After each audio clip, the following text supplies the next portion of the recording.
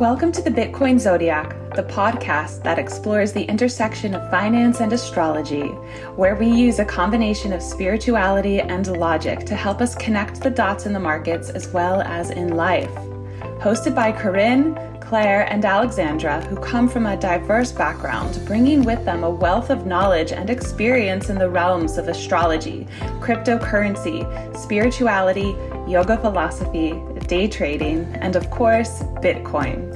In each episode, we explore a different aspect of the economics of the markets, from following Bitcoin to more complex topics like blockchain governance and decentralized finance. But we don't just stop there. We also examine and discuss the astrological implications of these topics, exploring the different zodiac signs, the houses, the moon phases, and how they might approach financial decision-making and investment strategies.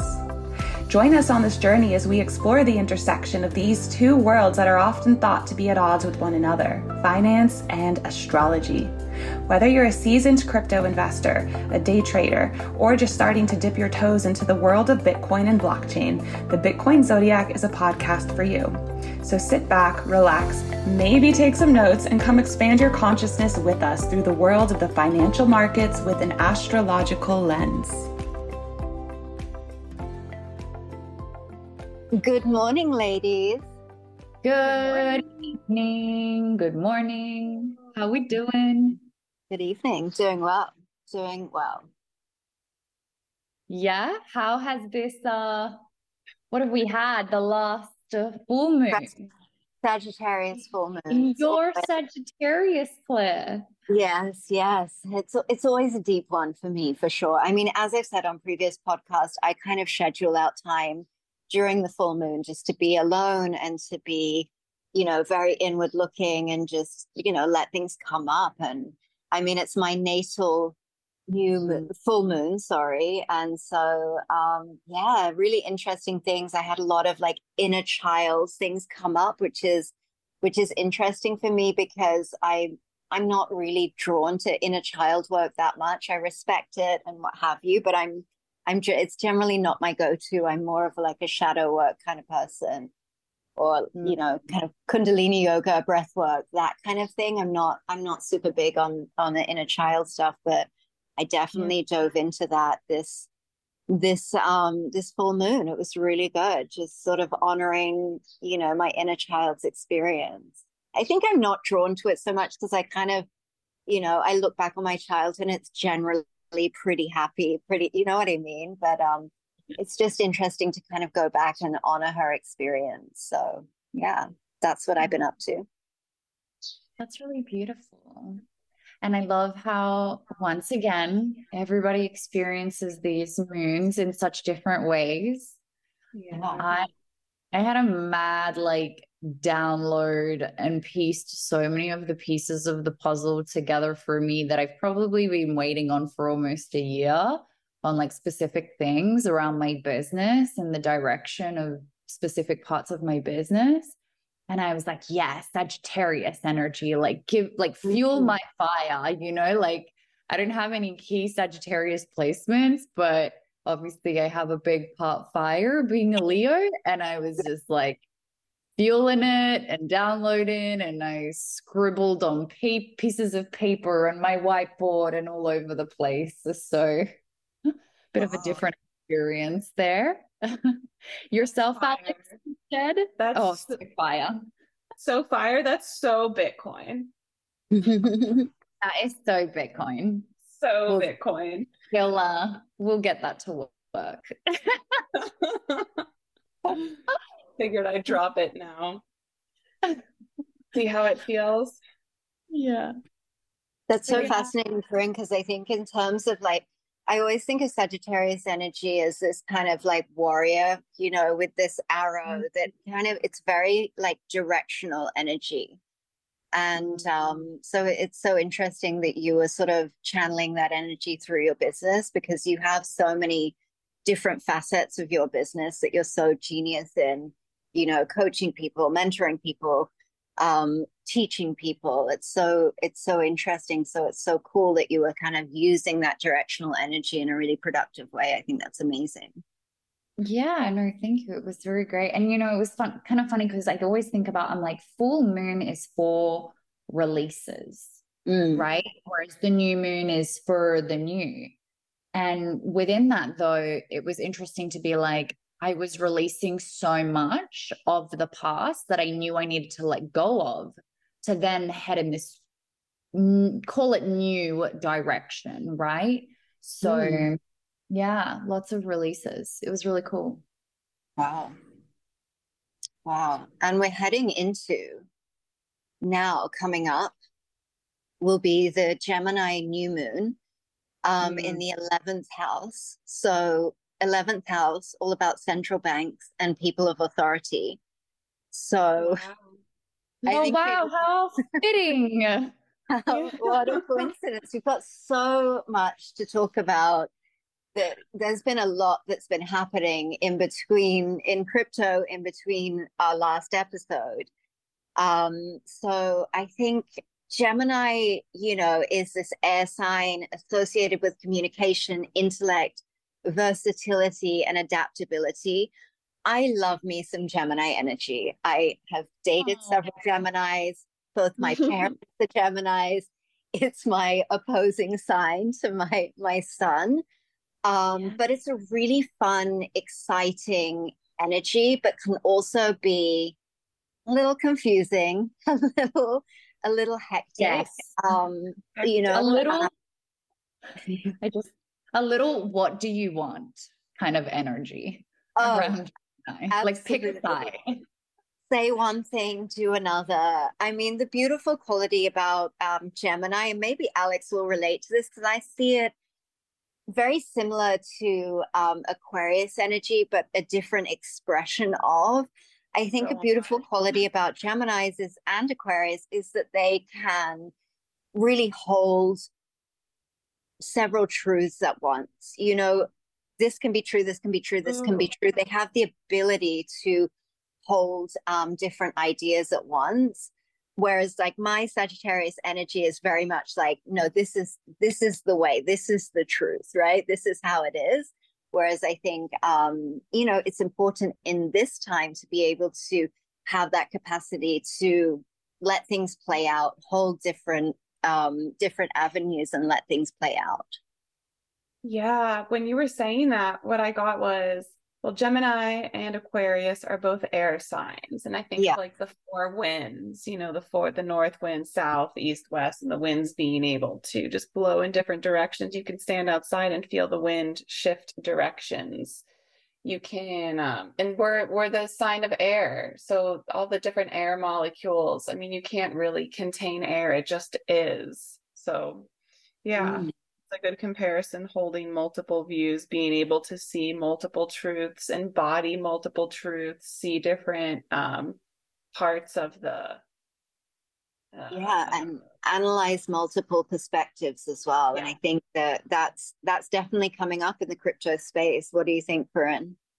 Yeah, definitely. I'm just here actually looking at the chart, and I'm just looking at the fact that so much has been dropping in altcoins and Bitcoin's just chilling. Yeah. And I'm like, if we're here talking kind of like about Gemini, and could you call it even kind of like a duality? And I'm just like, is this where we start to see a division start to occur more and more between Bitcoin and the alts? I don't know why that's just like kind of like what came to me as you ladies were speaking, and I was just looking at the charts. Because everything is going through or rather, like you said, we're going to have this new moon occurring in the 11th house. Everything in regards to, I can't think of the word that you just said before. Central banks and people of authority. There it is. Central banks and just centralization, right? And what we're seeing at the moment with Coinbase and Binance and the SEC and Gary, and we'll dive into all of that. And I'm just like, haha, like, who are you going to sue for a Bitcoin? Yeah. Like, Bitcoin is that one thing that, You can't be like, oh, hey, like I'm going to sue Satoshi Nakamoto. Like, where are you going to send that email? You know what I mean? Like, and so I'm excited for Gemini energy. It's just perfect timing. And also just on Gemini, we also just had Mercury go into Gemini. Yeah. Yeah. That's a big sigh of relief because Mercury obviously has been playing with us for a little bit, going into retrograde and creating all this, call it chaos or challenges. And now finally, you know, it's Gemini is, or Mercury is the ruling planet of Gemini. And so it's finally like at peace. And we can maybe finally get some clarity around communication and decisions too. Yeah. Well, I think Gemini's influence can really sort of enhance the dissemination of financial information, market news, and economic data. So it's a period where communication channels are very active. And there's an increased, focus on analysis, research, and discussions within the financial world. And we're already seeing this. So expect there to be a lot of information to process during this time. And Gemini is really changeable in nature. So, this can maybe lead to some volatility as well. So it's going to need some adaptability. But Geminis love that ride, love that roller coaster. But it can definitely influence. I think it is, to me, this is, especially because Mercury is also in Gemini, it just enhances that. It makes that particularly influential. So it's really going to be a drive of information. And I think what's interesting that's happening with Coinbase particularly, I mean, we'll talk a little bit about Binance because Corinne had some really interesting things that she noticed in Binance's chart a few episodes ago that we'll speak about because it's just amazing to see how these things have played out. But I think in terms of Coinbase, it's a really interesting time. I watched an interview with Brian Armstrong, which is the Coinbase CEO, yesterday. And he's ready to take on this challenge. And I think that it's really interesting. I think Coinbase has been one of the companies that have really wanted to legitimize this industry and have really pushed for a framework with which to navigate crypto legally in the United States. And there are a lot of people that are against regulation, but we've spoken about this before. There needs to be some kind of regulation. And the way the SEC are going about it is really interesting. They don't target specific projects directly and sue them. They are going directly for the exchange, which is then limiting the ability to invest in these different projects. I thought also it's definitely interesting to mention that the list of possible securities that Gary Gensler listed, notable not mentions were Bitcoin and Ethereum. So previously, Bitcoin has been defined as a commodity. And when Gary Gensler was teaching about crypto when he was a lecturer at MIT, he also declared ETH not a security because of its decentralization. So I think it's really interesting to see how this plays out. I think it's going to take years, which is really sad. But I think Brian Armstrong is really brave and is really ready to take on that fight, and he's going to get clarity through the courts because they have tried with the SEC. Apparently, they've met with the SEC over 30 times in the last year, and they still have no regulatory framework with which to work around. And but the fact that this is going through the courts, it is going to take years. It is going to be a really hard battle, which they may lose. We don't know. No one knows how it will play out. But what it does is it just sets the US back.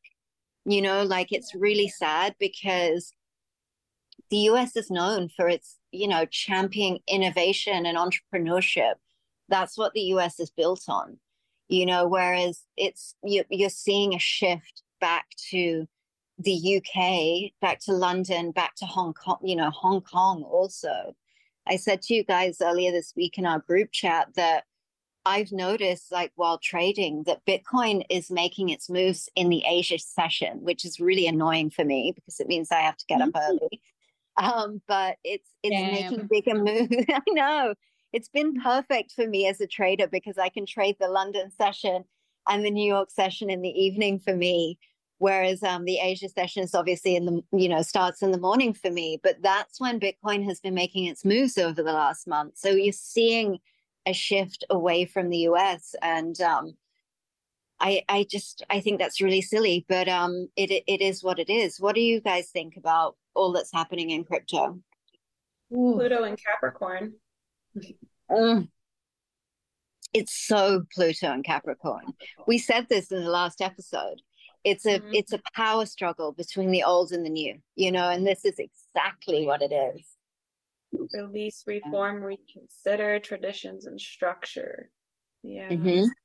Yeah. And what's so interesting is, you just said the perfect words of like what I had written down for this next new moon on June 18th. Venus and Pluto going to cause some power struggles around finances is literally what the energy is all about. So took the words right out of my mouth. Like that's literally what's going on during this period. And, I want to take it one step back because I found something really interesting in the astrology of, so tomorrow we have, and as we're recording this, it's the 12th of June. So tomorrow is the 13th of June. And we have the Hindman documents having to be brought public tomorrow. And so that is all the case, or a big part of the case around Ripple XRP, right? And so what this Hyman documents are all about is, I believe he's a commissioner. I think it's William Hyman. He's a commissioner of the SEC. And, he had claimed, and there are documents where he claimed that Ethereum is not a security. But what is a big part of this case that they continue to say XRP is a security. And if they come out tomorrow and say that Hyman did say Ethereum is not a security, therefore Ripple Labs is being like, okay, well then tell us how Ethereum differs to XRP and how XRP is a security. And so if this happens, I think we could see some really interesting price movements in Ripple. And what I noticed looking at Ripple's astrology is that Uranus, and I'd like to bring up Uranus a few times throughout today's session. Uranus has been going through the 8th house, which is death, rebirth, restructure of XRP, the token, since about 2020, or for maybe even 2019. So right around when the case started with Ripple or XRP. And it literally 2 days ago just moved out of the 8th house. Wow. And now that all of this is happening and just looking at other things inside of the astrology of XRP, I'm like, yo, it's about to take off. And I think it will really take off. Like the astrology gets really good for it in April 2024. So no financial advice there, of course, but just from an astrological point of view, I was like, the timing is incredible. And I think that we're going to see some really great moves happening soon with XRP. Wow. Interesting. So interesting. They continue to list it as a security. And this is the biggest problem that now, Cardano, Polygon, Solana, all being listed as a security. They're like, how can you define a security based on a structure or definition that was created in 1946 was when securities and the test, I can't think of the right word for it. There's a test that they do where there's like 4 outlines of what is classified as a security, and if you don't fall under those, then you're classified as a commodity. It was created in 1946. Like, we need an upgrade, because a lot of these companies are coming out, like, again, Cardano, Polygon, Solana, they're like, we're digital commodities. You can't define us from this old thing. So it's chaos. Like, just laughing. I think it comes Nobody knows what they're doing. No. And this is the thing that it should, it really should, they have dropped the ball on it. And I think they've purposely dropped the ball on it because they wanted to just cause ambiguity. They wanted no clarity, because really people can't build companies without any certainty.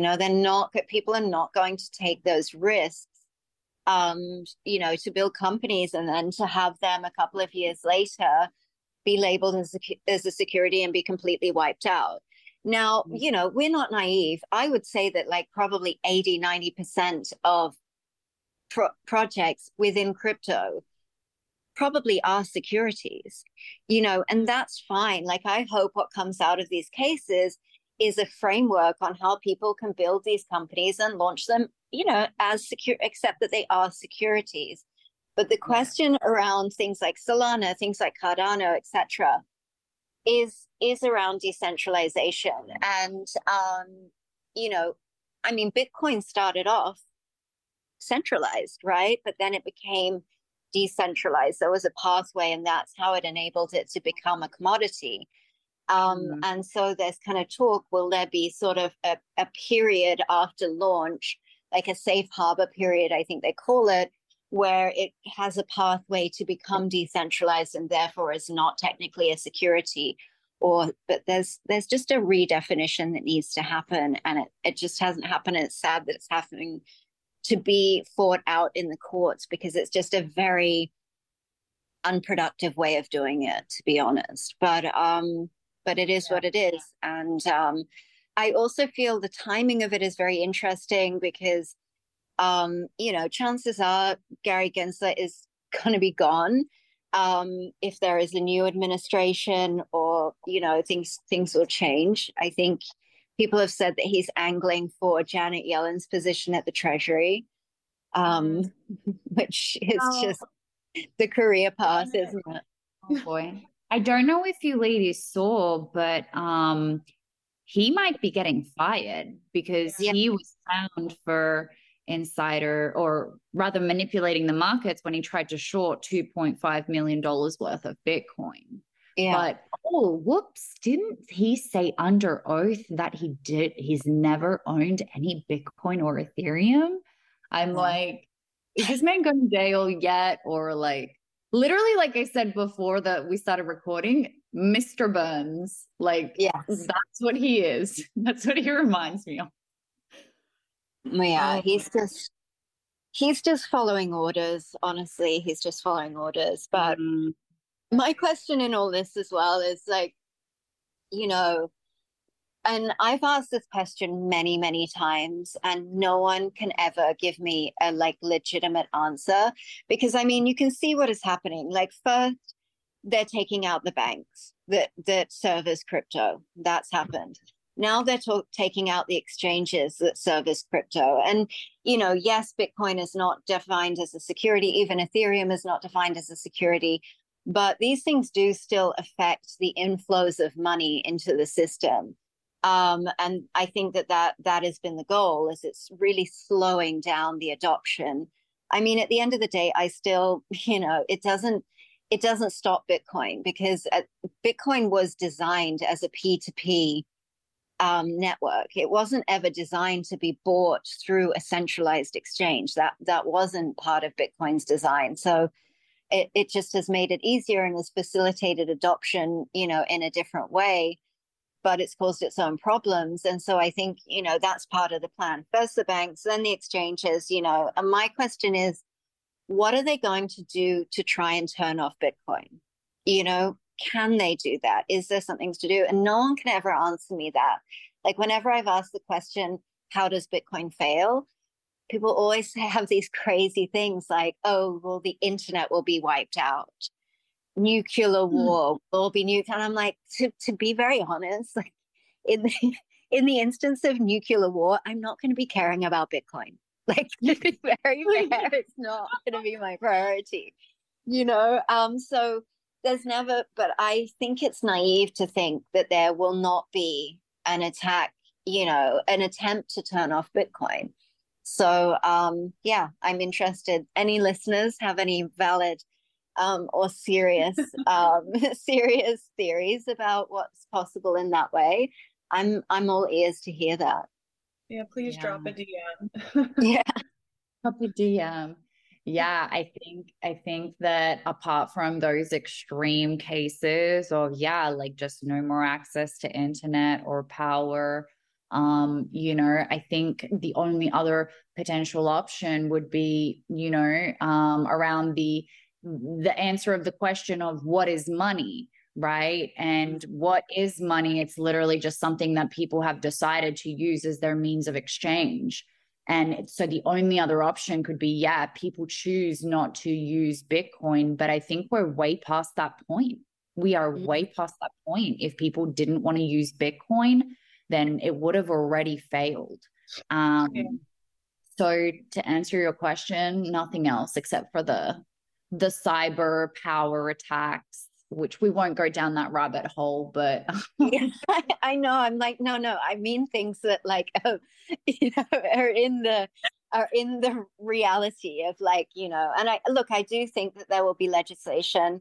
I think there will be countries that outlaw private, Bitcoin, holding Bitcoin privately. I do think that will happen, but I think, in the US, I think it's going to become a voter issue. I mean, we've already seen, a presidential candidate from the side of the Democrats, a presidential candidate from the side of the Republicans, and an independent, speak at the Bitcoin conference. I think these are going to be one of their issues that they run on.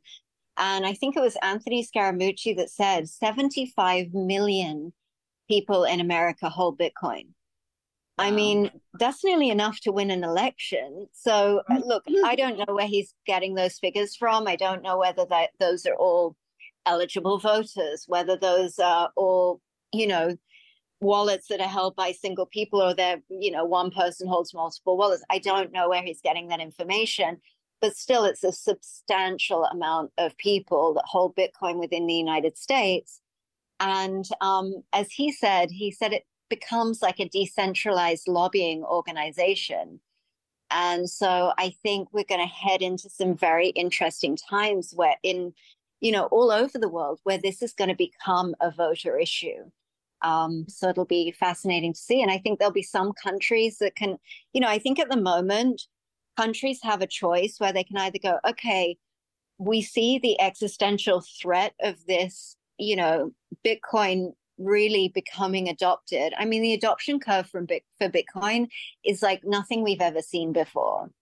People can listen to headlines and say, oh, Bitcoin is dead, or Bitcoin is too volatile or risky or whatever. But if you look at the actual facts and the charts, the adoption curve for Bitcoin is like nothing we've ever seen before. It's steeper than the internet. So, it's crazy. And so countries, I think at the moment have a choice whether they go, okay, this is something that we can't control. Are we going to back this and tax it? Or are we going to attempt to block it and run the risk of kind of being left behind? So I think that's where they're at. And I think if they try and block it, they also run the risk of creating like a shadow economy within their own country that they don't control. So I think that's the kind of balancing act for countries at the moment. Very Pluto and Capricorn. Very much so. Very much. Well, they're in for a rude awakening start of 2024 when adios to Pluto and Capricorn until however many centuries, decades. But it's super, super interesting times. And just looking back really quickly from, you know, the last episode that we recorded and headed towards the full moon, I just look at like Bitcoin's price in general and I'm like, it's honestly just in consolidation. Like it's just really, it's holding up. And I know I said it before and I just continue to look at it and I'm like, you go Bitcoin. Like it's, yeah, it's, I just, it's not going anywhere. It's not going anywhere. And the astrology looks so good for it.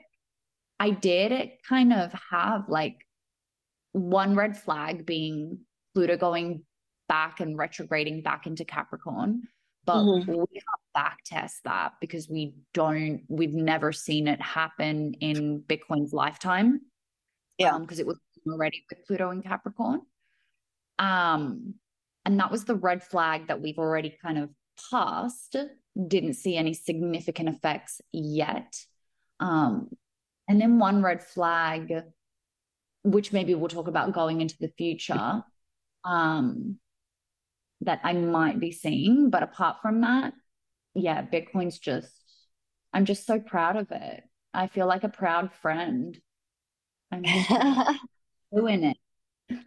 I love that. I love that interpretation. And yeah, I do always find it fascinating because I mean, I see outside of astrology, I see some red flags on the horizon that make me uncomfortable with the markets in general. I mean, there is about to be $1 trillion worth of treasuries issued, you know, that need to be bought. And I think Janet Yellen says in the next 6 weeks, they expect to have the treasury back up to the treasury balance back up to 700, you know, 700 billion, right? So where does that money come from? Generally, it comes, you know, it comes from obviously other central banks, other banking institution, but it also comes from people seeing treasuries as a safer asset. So, you know, is that going to cause people to leave the stock market and run into treasuries? And what kind of news would cause that? So yeah, there's that shoe that also may drop. And obviously the continued thing of crypto. So the continued lawsuits with crypto. But Corinne, should we talk about Binance a little bit? Because when you first called that a couple of episodes ago, I just found it so fascinating. And really it's so interesting to see some of these aspects played out. So what did you see in Binance's chart? Yeah, so what we spoke about Binance, and I believe it was on episode 3, in case any listeners want to go back and listen to that episode. It was really around eclipse season, and you know, eclipses bring about things that occurred 6 months prior to, or that occurred the prior eclipse. And so that's what kind of like got me thinking. I was like, okay, let's go look at like other exchanges, because the eclipse previous to that, we'd had the FTX saga occur. And that's where, looking at Binance's chart, we saw where the eclipse was happening. And the eclipse was happening on 29 degrees of Aries, and 29 is the critical degree already. So we were like, red flag in general. What's going to happen? And this is for in general, so not just specific to finance. And then looking at Binance's chart, the eclipse was occurring directly conjunct to Binance's Uranus. Okay. So Uranus, when it comes to financial astrology, is really important, and even more so for crypto, because Uranus is the planet of innovation, revolution, technology, and also like for us, Uranus, as it moves around in our personal charts, it really like defines distinctive chapters that are in our life and then also in society. So it's really, really important. But what Uranus does is really like the key word here of like revolution, and it can be very unpredictable. And if anything, actually, Uranus is also the planet of earthquakes. It governs earthquakes. So just from that energy, you can think like, okay, eclipse occurring directly on Uranus, that's probably going to shake some things up for whatever chart it is that we're looking at. I think we've mentioned it here in the past as well. Like, for example, Terra Luna, when it also had its DPEG and all of that in one of the past eclipses, even there, what happened? The eclipse was directly on the natal Uranus of Terraform Labs. So seeing that happen for Binance, and it happened specifically in its 7th house. And 7th house has everything to do with exchanges, valuation, methodologies, or scandals. It's like, okay, then some sort of scandal, something big is going to happen around what? Around its exchange. So yeah, Uranus is a really important planet, which again, I'm going to touch on and remind me, because there is a key date coming up for Bitcoin that something's happening to Bitcoin's Uranus, and I don't want to forget it. But just on Binance, yeah. So here we are. That happened on the eclipse, which was the first eclipse, the 20th of April. And we have to remember that eclipse season always lasts up to 6 weeks or 42 days after the eclipse. So we're only actually going to be fully out of the eclipse energy as of the 16th of June. So that's why, like, it's kind of normal that this narrative has been building since that eclipse. And remember, astrology, it doesn't always pinpoint the date specifically, but it can definitely give us a heads up as to, like, okay, things are going to start to get triggered, and especially around eclipse season. So, and here we are that I don't know if to say like poor Binance, or like, I don't know how I feel about them. But they just have, they were extracted, or they chose to remove themselves from Canada. I don't think that was really by choice. I think they had some key obligations there that Binance recently had to stop providing their services in Canada, and now being sued by the SEC. And it's interesting because I was reading, I believe off the top of my head, there's like 13 allegations that were, or charges against Binance, and they were mainly around insider trading that the CEO, CZ, apparently was doing. So there's your scandal around an exchange. And yeah. And also commingling of funds as well. They've asked sort of some of those kind of things, which is sort of alluding to FTX. Now, I'm really hoping that these things haven't been happening with Binance, and they just have been attacked because they really are innovators. They built the biggest crypto exchange on the planet. They really were ahead of their time. And so I hope that these kind of things aren't true, and they're able to just sort of fight against those things and keep running. And they do not bow the knee to regulators that try to stifle their business. They just go, okay, we can't operate in this country.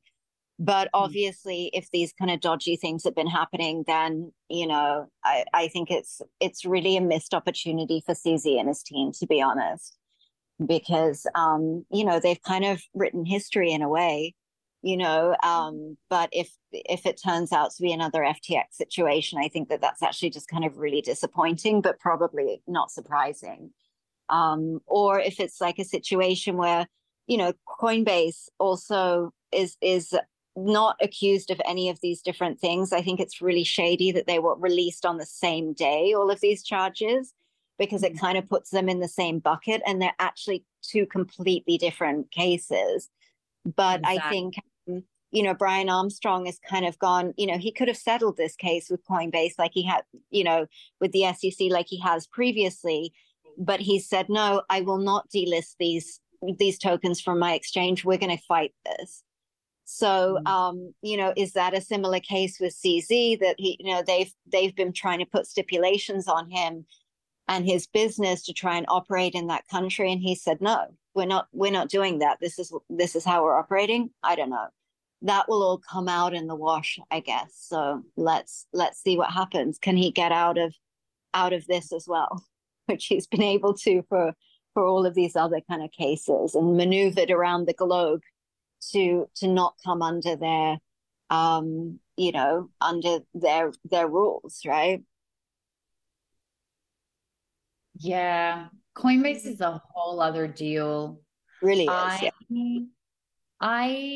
I don't think Coinbase will go anywhere long term. Actually, haven't looked at the astrology. I think that's something that we should definitely look at. I don't know, ladies. My intuition is like it's just all planned out. And I feel like if Coinbase, I want to say that I'm just going to say it. I think that Coinbase is going along with this. Like, I think that there's a bigger plan behind this. Call me a conspiracy woo-woo theorist. I'm like, nah, Coinbase is in on this. I think that, yeah, that's what I think. Full stop. I'm going to leave it there. I don't even know if it's necessarily that Coinbase is in on it. Like, I think the way that the SEC is doing things is very below the belt. You know what I mean? They're not doing their job. They should have laid out these frameworks and everything like that. But I think what Coinbase is doing is that they are forcing them to legislate. So whether there's a big, conspiracy or master plan or whatever, I don't know that. We don't know. But I think Coinbase is really kind of going, we are going to get our legislation one way or another. We're not just going to bow to you and give you money and, delist whatever you tell us to. We are going to get some clarity around this one way or another. And I think that that's kind of what's happening. Yeah, no, it's very, very, very interesting times. Time will tell. But they are also removing their competition. Do you know what I mean? Because Coinbase is really Coinbase and Binance are really the only exchanges that have the money to fight the SEC. Right. So, I don't think Binance is going to exist in the US again. I don't think so. No, I don't think so. And I think there's a lot of stuff that needs to be cleared up with Binance. It's, that may be true or maybe untrue. We don't know as yet, but I don't think they're coming back to the US anytime soon, which, Coinbase is it really. Yeah. I'm kind of waiting out on like, okay, crypto.com, you're up next. Like, is something going to happen? Yeah, right. Crypto.com. What's happened to them? They're just kind of like, help. When are we next? And I mean, in the US, even Robinhood, I mean, not that Robinhood was originally created as a crypto exchange, but they've just started delisting all these pairs.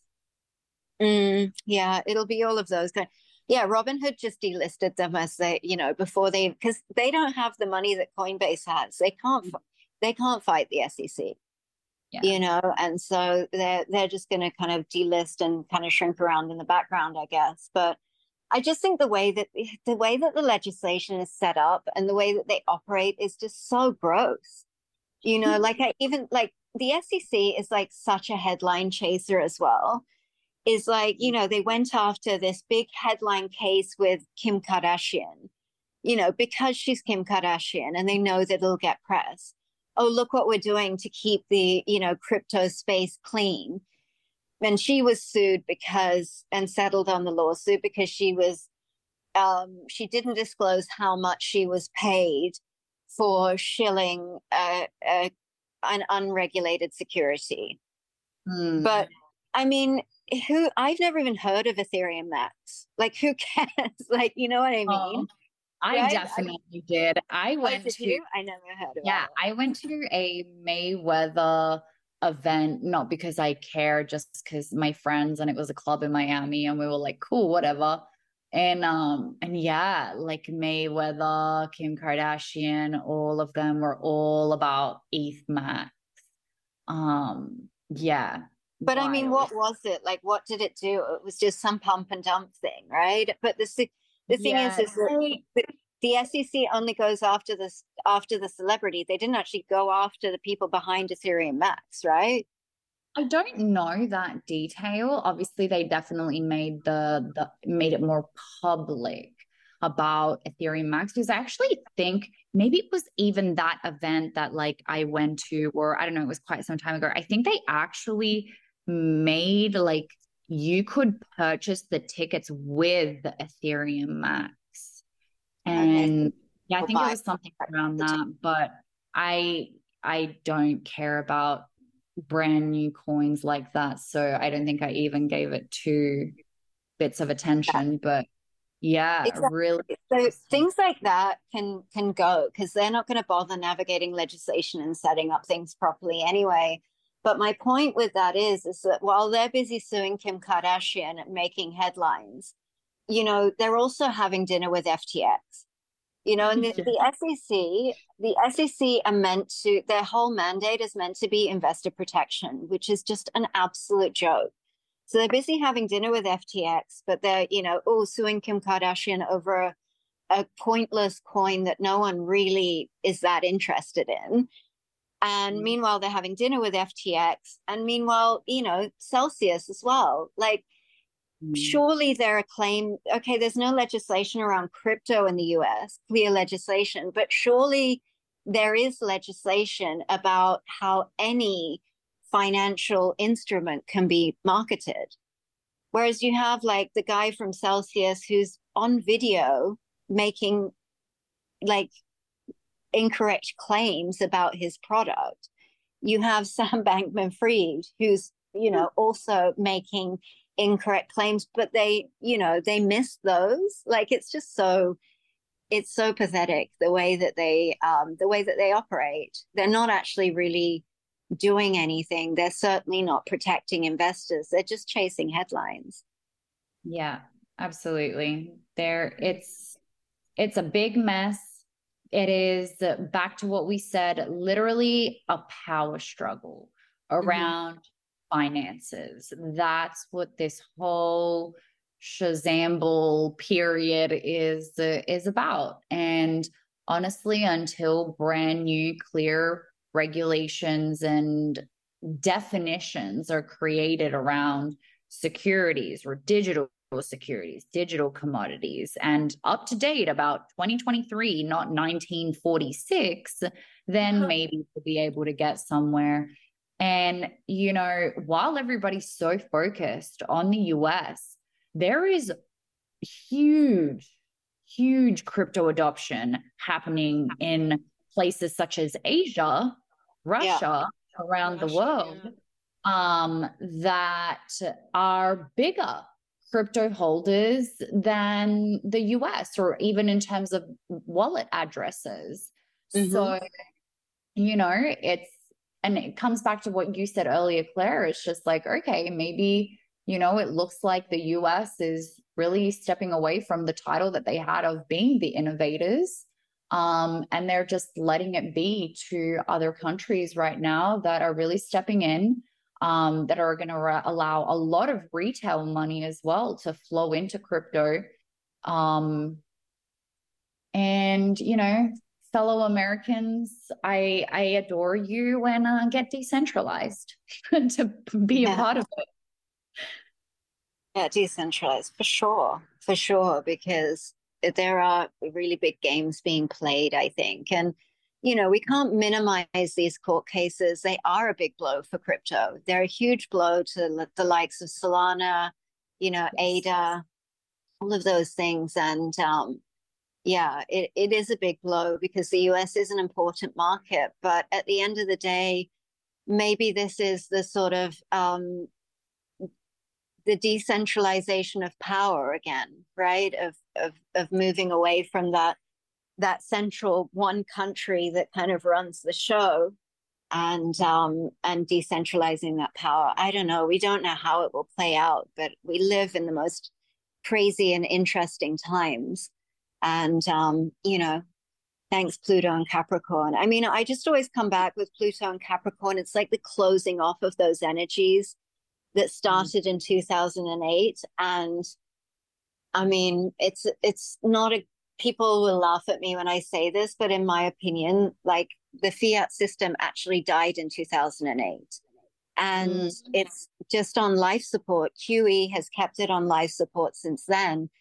And as we know, a human being can stay on life support and be completely brain dead and not functioning for a really, really long time. And so really at this point in time, it's all about liquidity. It's like, are the Fed tightening? Are the Fed easing?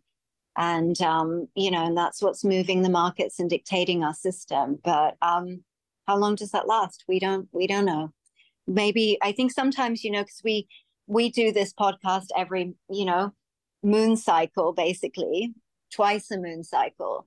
But sometimes we talk in decades, so it's like, it's difficult to sort of, to see how those things play out. Definitely. And maybe we can look at now, I guess, a bit more what's going to happen coming soon from this next new moon to the full moon. So it's going to be from new moon in Gemini on the 18th of June to what will be our next podcast on the 3rd of July, which is a full moon in Capricorn. So as we know, typically for Bitcoin, going from a new moon towards a full moon means pullback. It means we are going to head down from local tops, which are created around the new moon, and we start heading down towards a full moon. Looking at the astrology within there, from what I personally have seen so far, and again, here we're speaking specifically about Bitcoin, I do feel like there is this distance starting to be created. And that's just the nature of cycles. This happens where, Bitcoin kind of distances itself from other altcoins until then the altcoins catch up. And Bitcoin, once again, just still looks really good.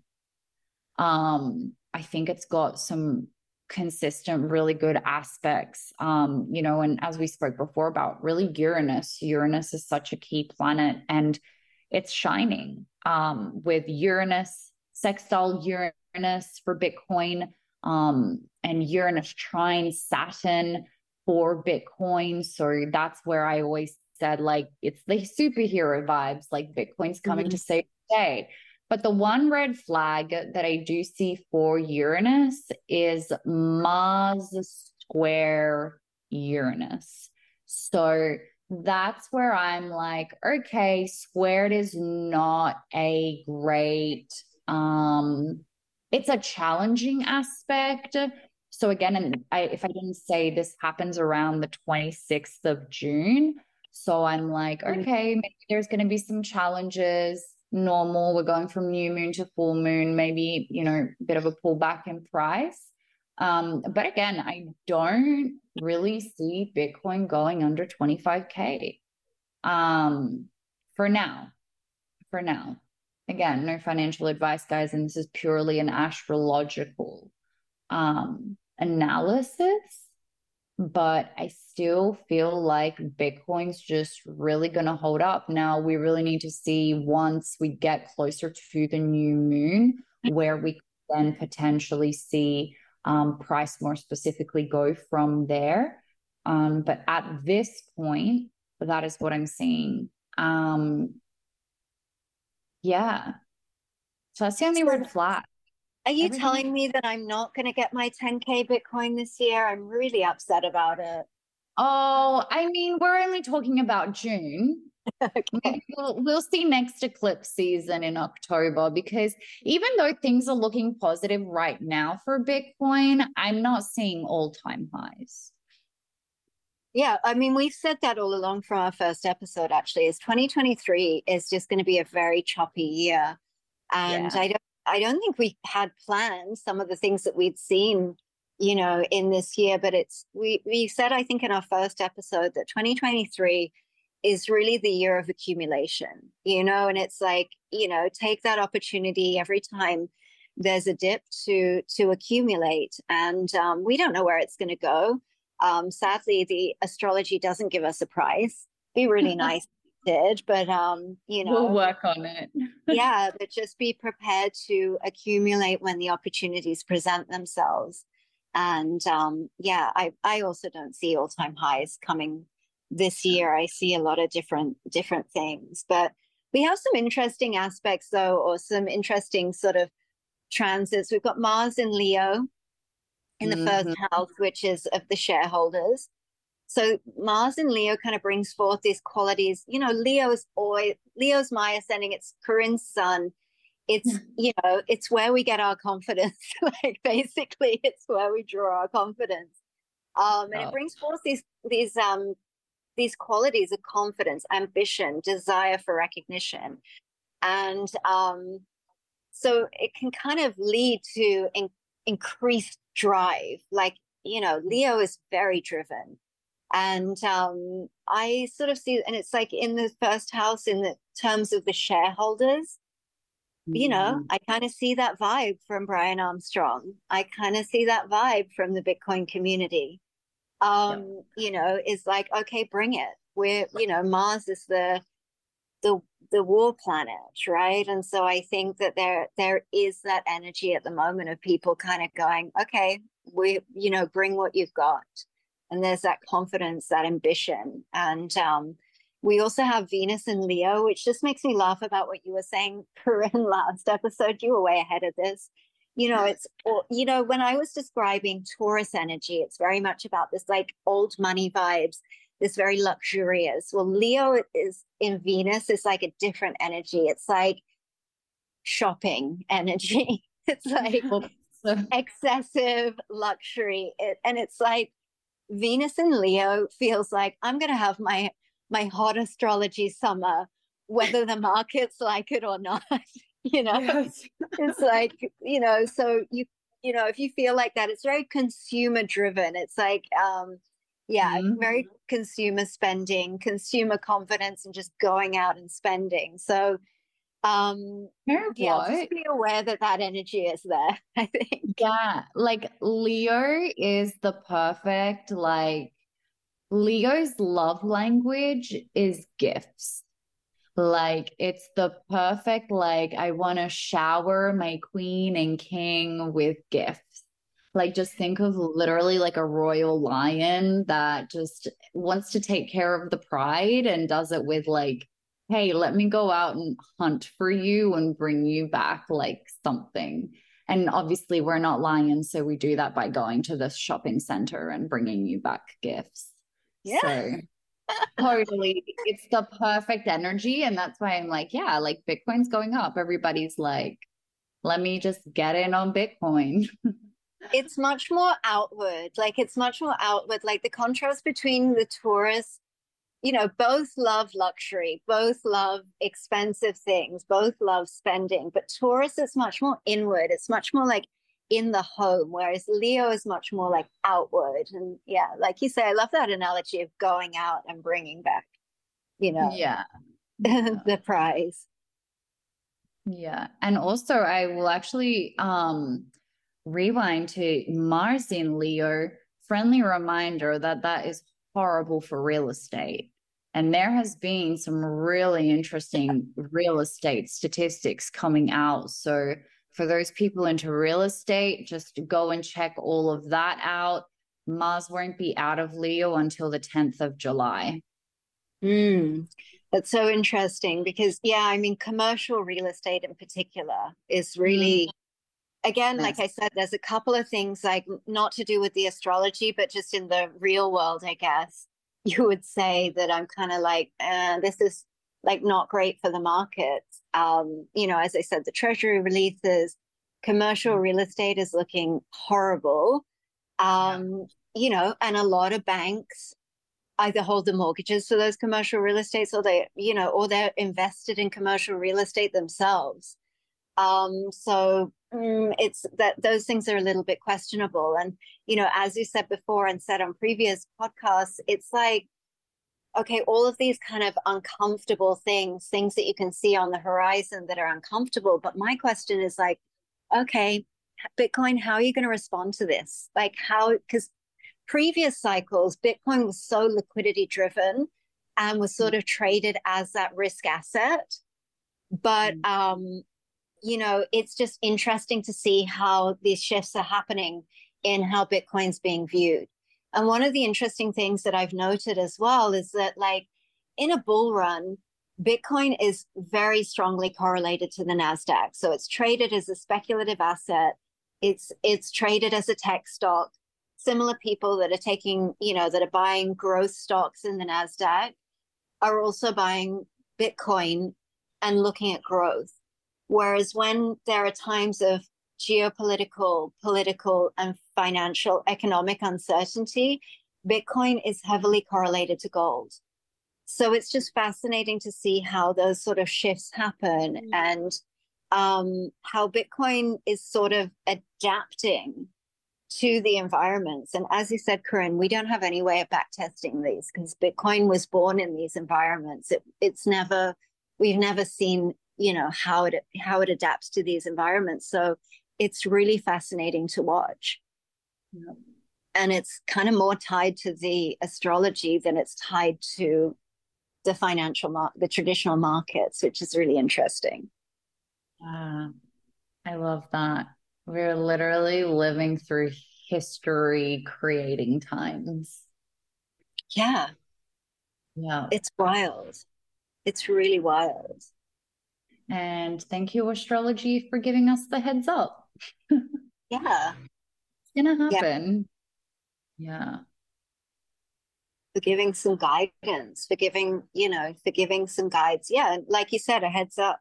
I mean, I don't think when you talked about Binance a couple of episodes ago, I don't really think anyone was thinking about that, you know, whereas you were able to see it in the charts before it happened. So it's so interesting to be able to do that. Yeah.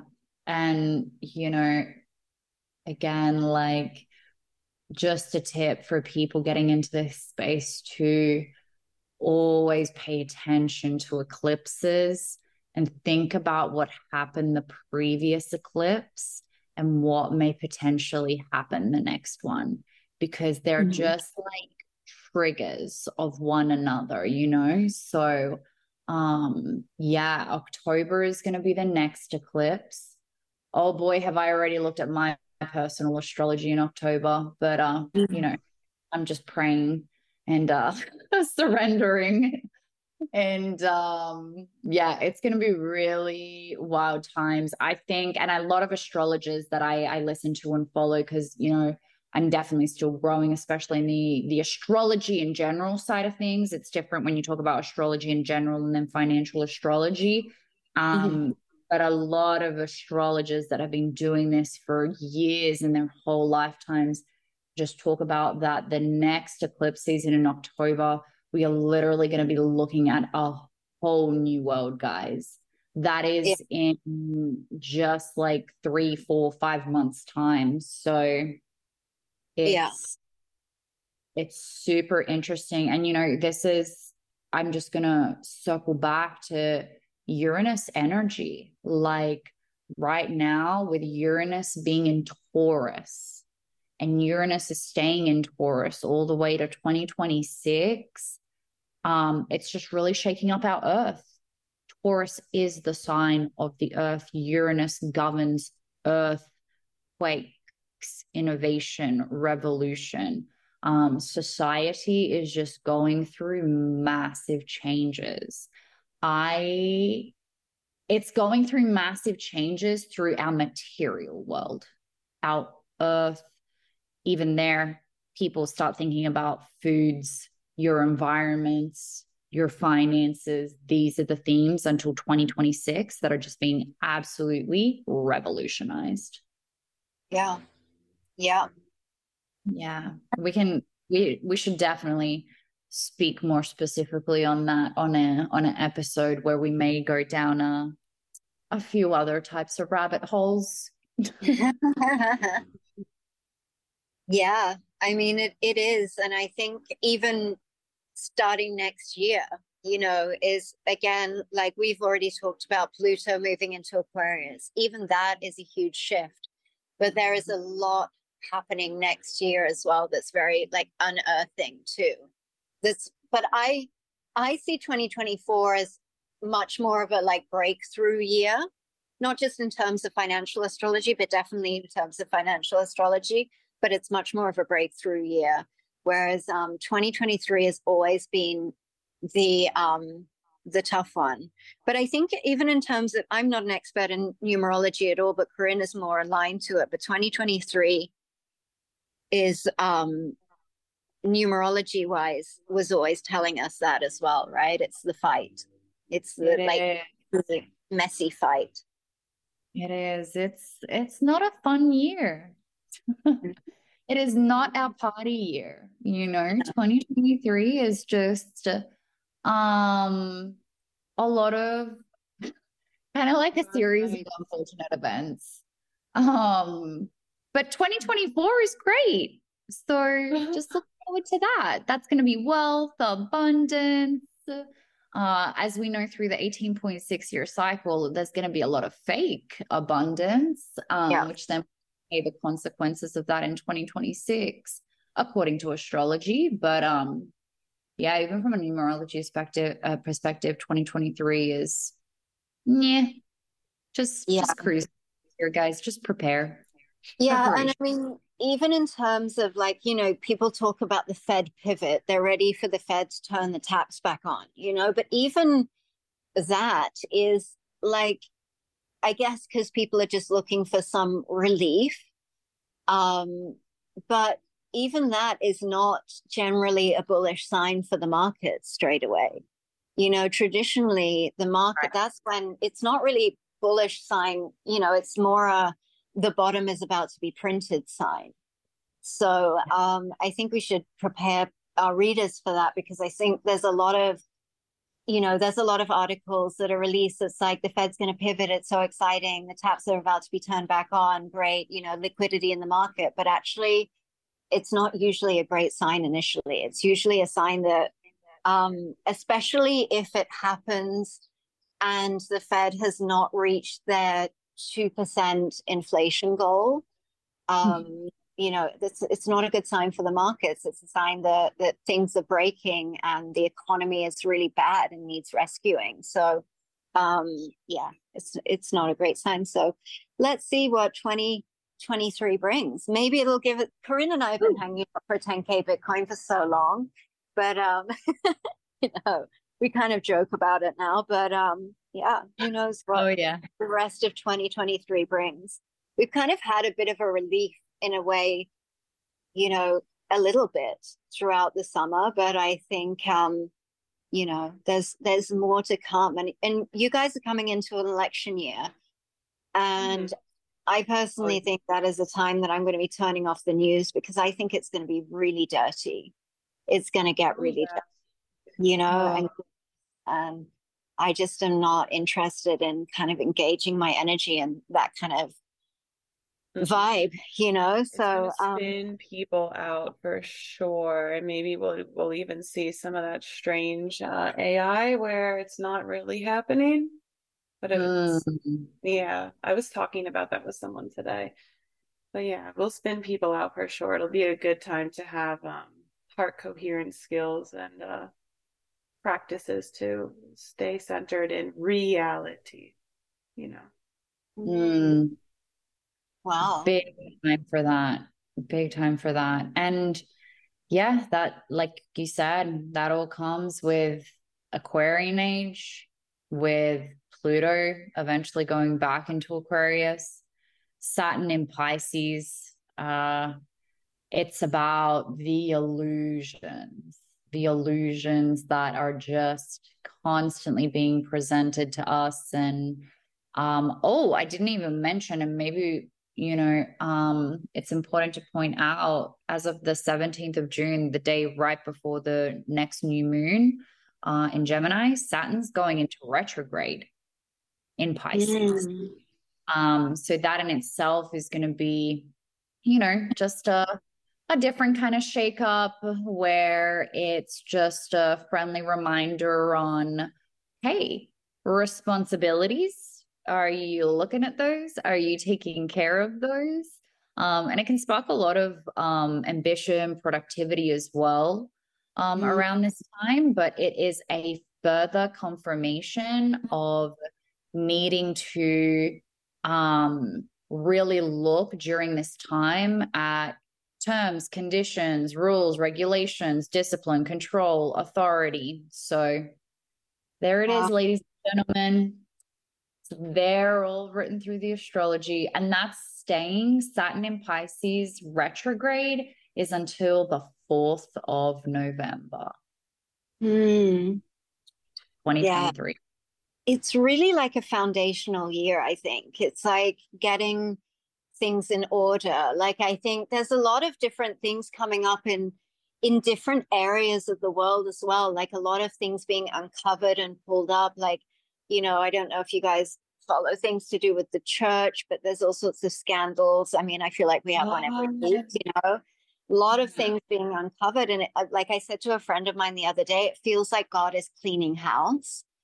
And I think the broader scheme of things, that's what 2023 has been. It's like God is cleaning house in a lot of these different areas, a lot of, areas of power, in terms of religion, the church, financial areas, politics. And I think that's going to all play out on the main stage of your election. Oh my God. I think we should put together a list of things that we've actually called on this podcast and just review them at the end of the year and go, okay, tick that off. That would be a great episode. The checklist, the end of 2023 checklist that then we can rip up and throw out and burn, because we're going to be done with this year and ready for abundance in 2024. Yeah. And as you say, like, I think that's also the reminder, is that it's, everything right now, since 2008, everything has been driven by quantitative easing and has been driven by liquidity, which is fake abundance. It's like the machine allowing the financial system to continue breathing. It's driven by liquidity, not productivity anymore, which is, makes me really uncomfortable. But hey, it is what it is. It's what we've got to work with. We're not in control of these things, but it is definitely something to keep in the back of your mind. That's what's driving the market, and that's what's driving the system. And as Corinne mentioned, the 18.6-year cycle again, and property. The 2026 is the end of the American 18-year property cycle, right? So that's also important to keep in mind, because that has followed for hundreds of years and has been aligned with that 18.6-year property cycle.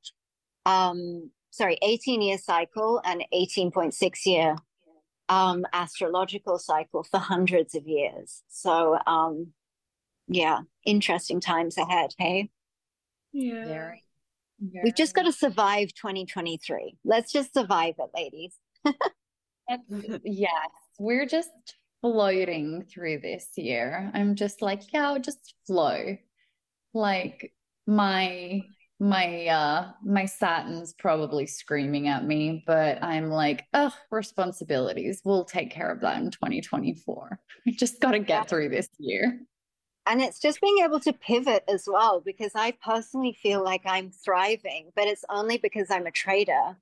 And so, right. Do you know what I mean? If I was just someone that was sitting in crypto waiting for the next bull run, I would be miserable. But trading has been really, thriving in that respect. So Yeah. It's just having that ability to pivot and be flexible and give what is, take what is given to you and work with what is given to you instead of what you want it to be. Yeah. Freedom. Oh yeah. Perfect. Well, we might wrap things up there. Yeah. And happy new moon to all of our listeners. All righty, ladies. Well, thank you so much, and happy new moon, and we will see you in a couple of weeks. Peace and love and Bitcoin. Thank you for joining us for another episode of the Bitcoin Zodiac podcast. We hope that our discussions about cryptocurrency, trading, the phases of the moon, and spirituality have inspired you to explore these topics further. As always, DYOR, do your own research. Stay tuned for our next episode where we will continue to dive deeper and build off of these perception-expanding topics. Remember, whatever your beliefs may be, we all have something to learn from each other. So stay curious, stay open-minded, and keep exploring the world of Bitcoin and astrology. Until next time, these are your hosts signing off. May the stars align in your favor and your Bitcoin investments prosper. Peace and love and Bitcoin. Namaste.